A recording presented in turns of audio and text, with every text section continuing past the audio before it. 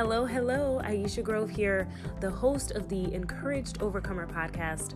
I just want to say welcome. I'm so glad that you showed up today. You are here and ready for this discussion, and I'm excited for you to walk away encouraged.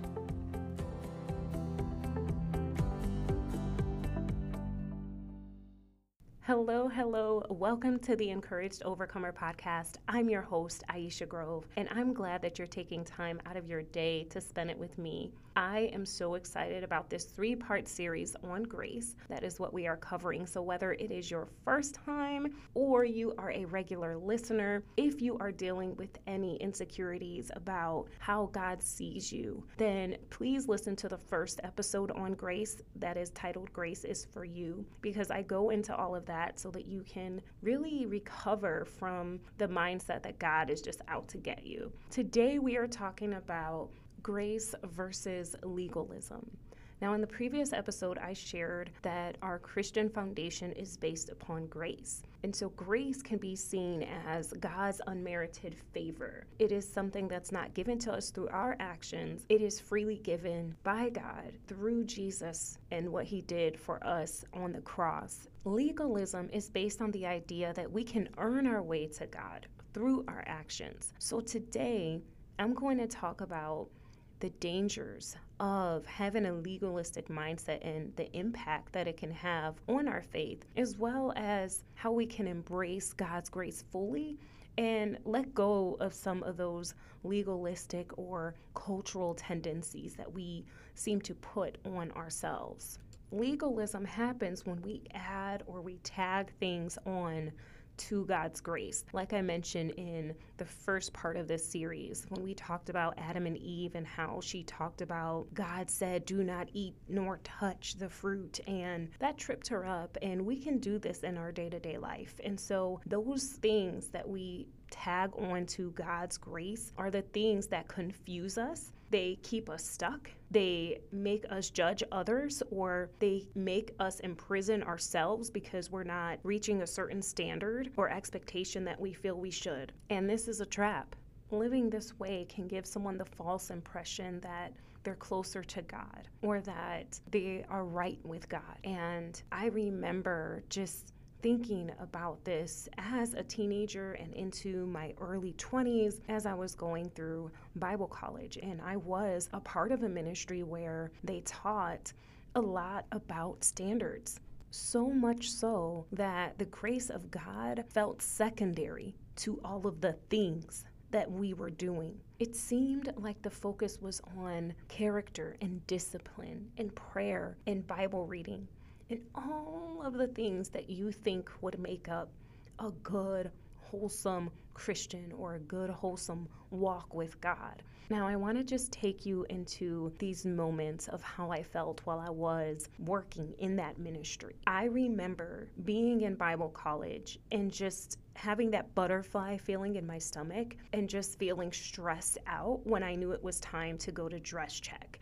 Dress check was where you had to get in a line with all of the other students who were a part of the college, and you would go up to one of the dorm supervisors, and they would actually have you come up one by one and turn around in a circle so that they could do a full scan on your appearance. And they would have a ruler in hand, and they would use it to measure the slit in your skirt or your dress to make sure that it was 4 inches or less. And it had to be a sewn slit. I remember that I didn't have a sewing kit, and I did what any resourceful person would do.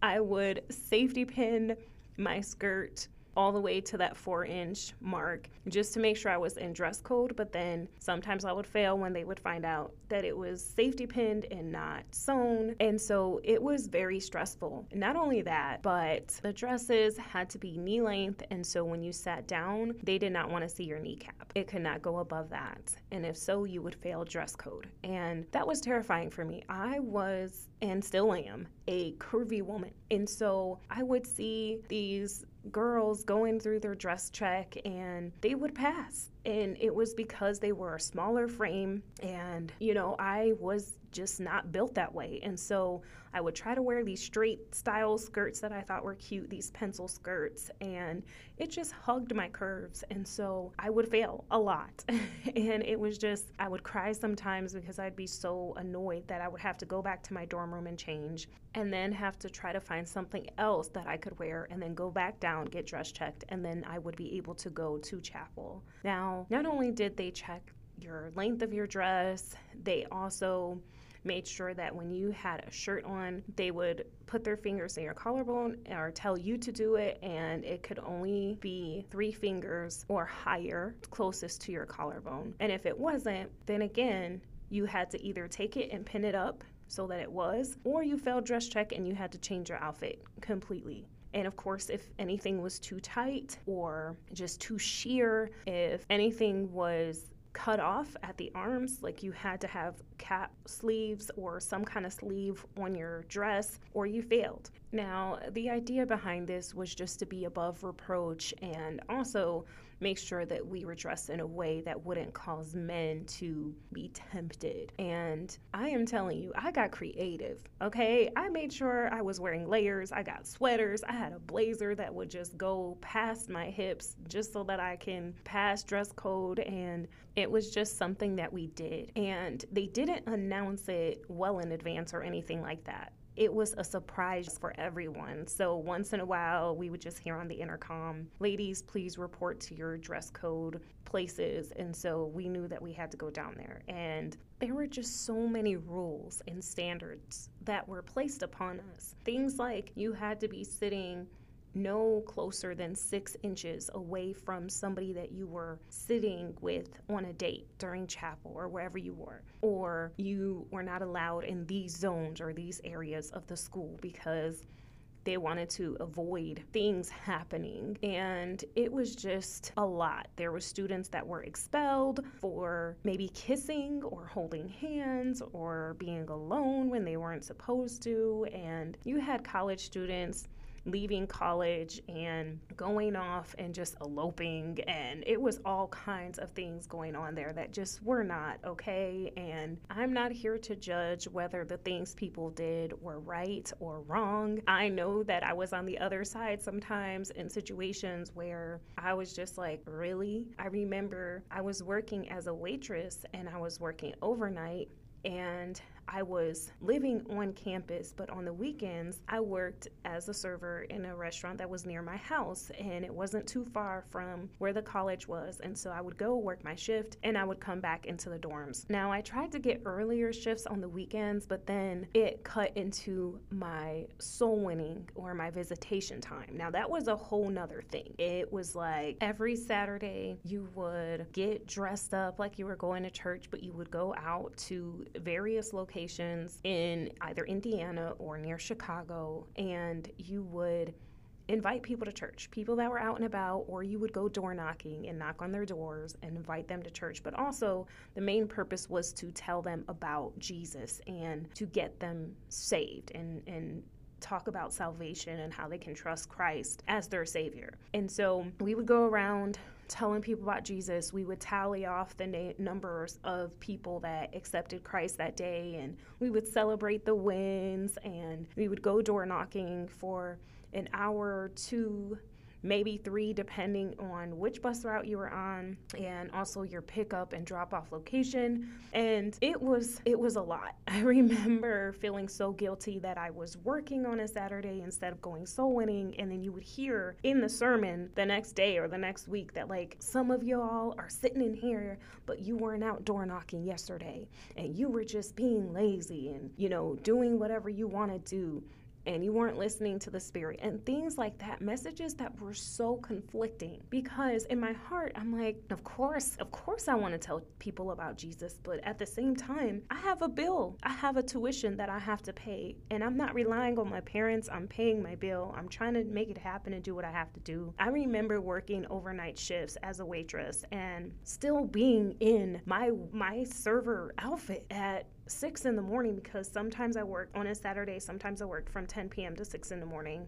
So the bus company was near my restaurant that I worked at. And so my bus captain, he would just be like, hey, we got you. We'll pick you up straight from there. And I'd be like, thank you so much, because it would get me to the church and then also back to the dorms where I originally stayed for the majority of the time. And so I would sleep on the bus on the way to go pick kids up and then be there all day, just tired, taking a nap after the service on the way to drop kids off. And there was a whole afternoon program on Sundays where they would have teens there so that they were doing productive, good things, during the middle of the day.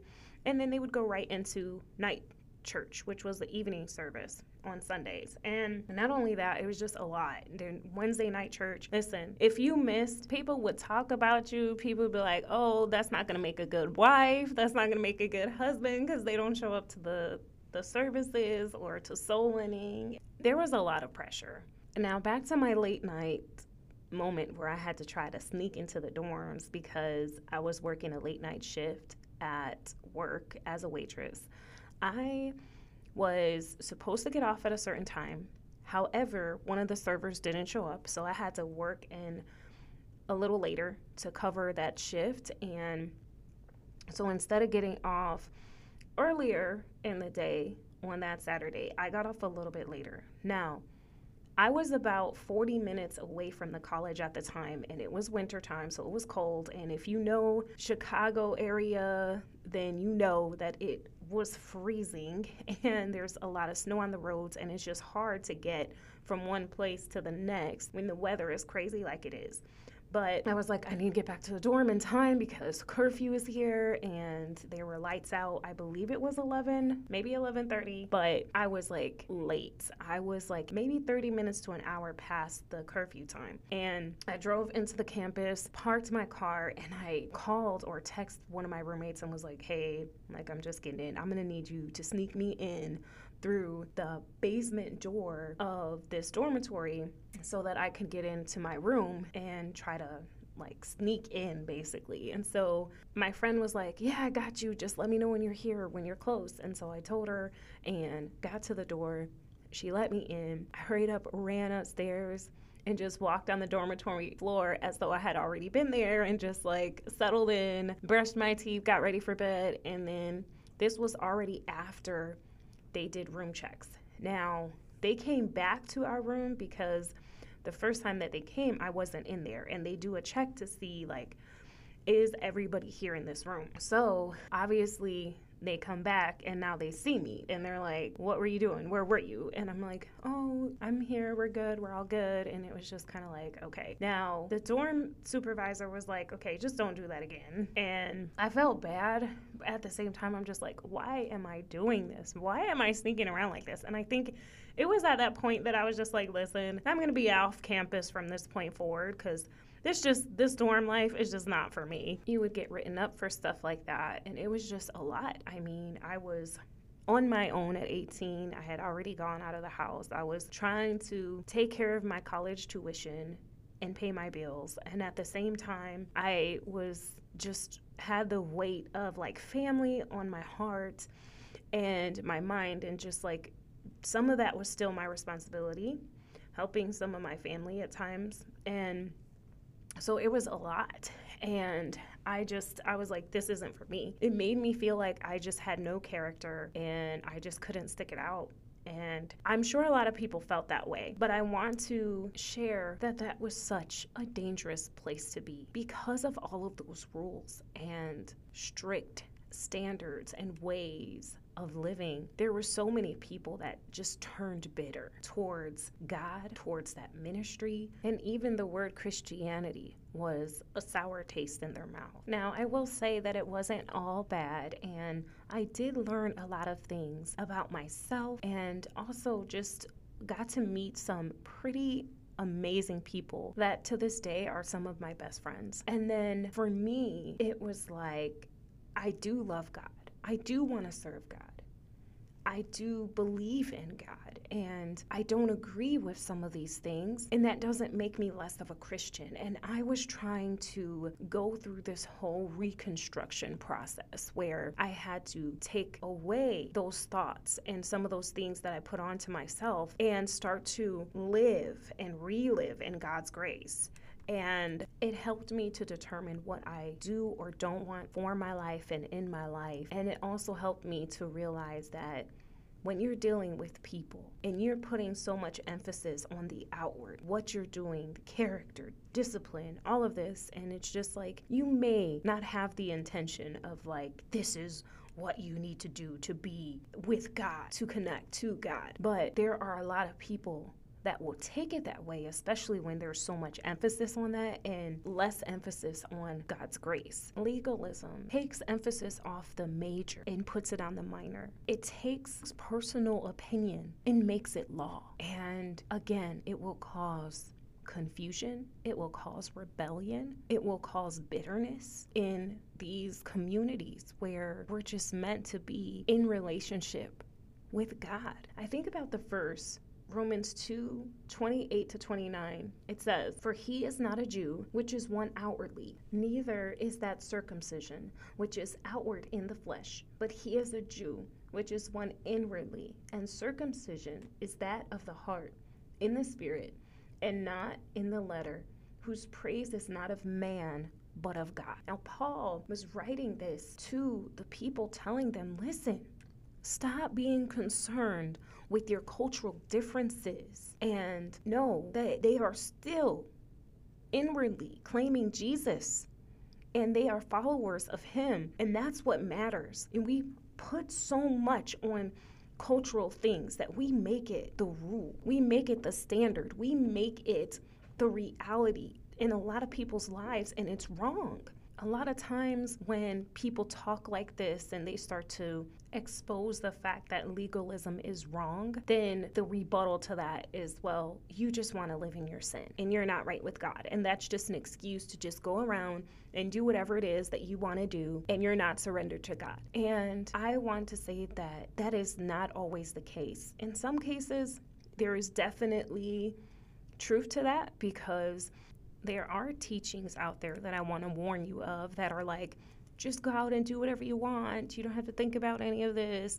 God doesn't care about what you do in your life, and like all of that, where there's this disconnection with the relationship with God. And so you have the extreme on one side, which is legalism, and then you have the extreme on the other side that's like, we're just preaching grace, and they're using that as an excuse. However, what I want to propose to you today is that grace is sufficient for all of that. There is grace plus nothing else. It's grace and grace alone. And that own thought that someone would give their life for me and for you should encourage you and uplift you to have hope and to live in a way where you're honoring that relationship. We need to own the power that is within us when we trust Christ. We need to believe what the word says when it says that we are a new creature in Christ. We need to let go of what our old thought processes were and take on the mind of Christ. And that is the difference of living in grace, because grace exudes love. Grace is hope. Grace is truth. Grace is mercy. And then when we have an understanding of that, we can extend that grace to other people. That's why Paul talked about not focusing on circumcision, because he was in the presence of God's grace and he was able to extend that to other people. I'm not expecting you to believe everything I say. I'm expecting you to listen to what I say and do your own research and study on this and learn for yourself and decide for yourself what that will look like in your own life. And I want to encourage you that if you are currently in a legalistic situation, or you are recovering from a legalistic situation, to talk to someone. A lot of times we go through things and we think we're over it and we're okay until later something comes up that triggers us, and then we feel a certain way about it and we're not sure what to do or how to get past it. So please make it a point to get some help if you have had a traumatic situation within what I'm sharing today. And also just know that we are all in need of God's grace today. And so if you are someone who is my good friend and you're like, well, hey, I still go to this church and what does she think of me? And I am not here to judge anyone. I love you. I am not here to tell you what to do or that you're wrong. We're all a work in progress at the end of the day. Now, I want to share some tips with you on how you can embrace grace fully and let go of some of that legalism, culturalism, perfectionism, those things that we put on ourselves, the weight that we carry around with us that we think is coming from God, but it's us doing it to ourselves. The first thing that I would say for you to really live in God's grace fully is, number one, challenge those thoughts that are apart from God's grace that you have either about yourself or about others.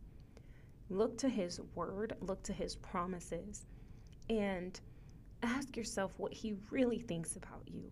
And if you're not sure where to start on the subject of God's love or God's grace. And it will reveal to you some things that you've said or you've thought that are not the truth. That is the first challenge that I give to you. And the second challenge is extend grace to yourself and to others throughout this process. Be kind to yourself and know that this is a work in progress. We want things to be right. We want things to be perfect. But in reality, we're going to mess up. But when we come to Jesus and we share that space with Him and we allow Him in, then we can completely and fully understand His grace and just be embraced by it and be free of judgment. I hope this episode has helped you today. Be sure to leave a review. Let me know what you thought. Share this with a loved one. And I'm looking forward to the next episode. Have a great day and stay encouraged.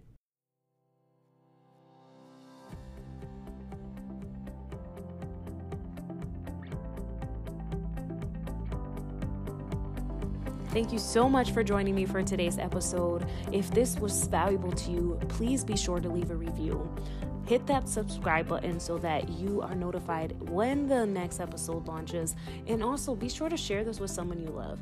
If you are looking for more resources on how to stay encouraged, please click the link in the description and I'll be happy to serve you.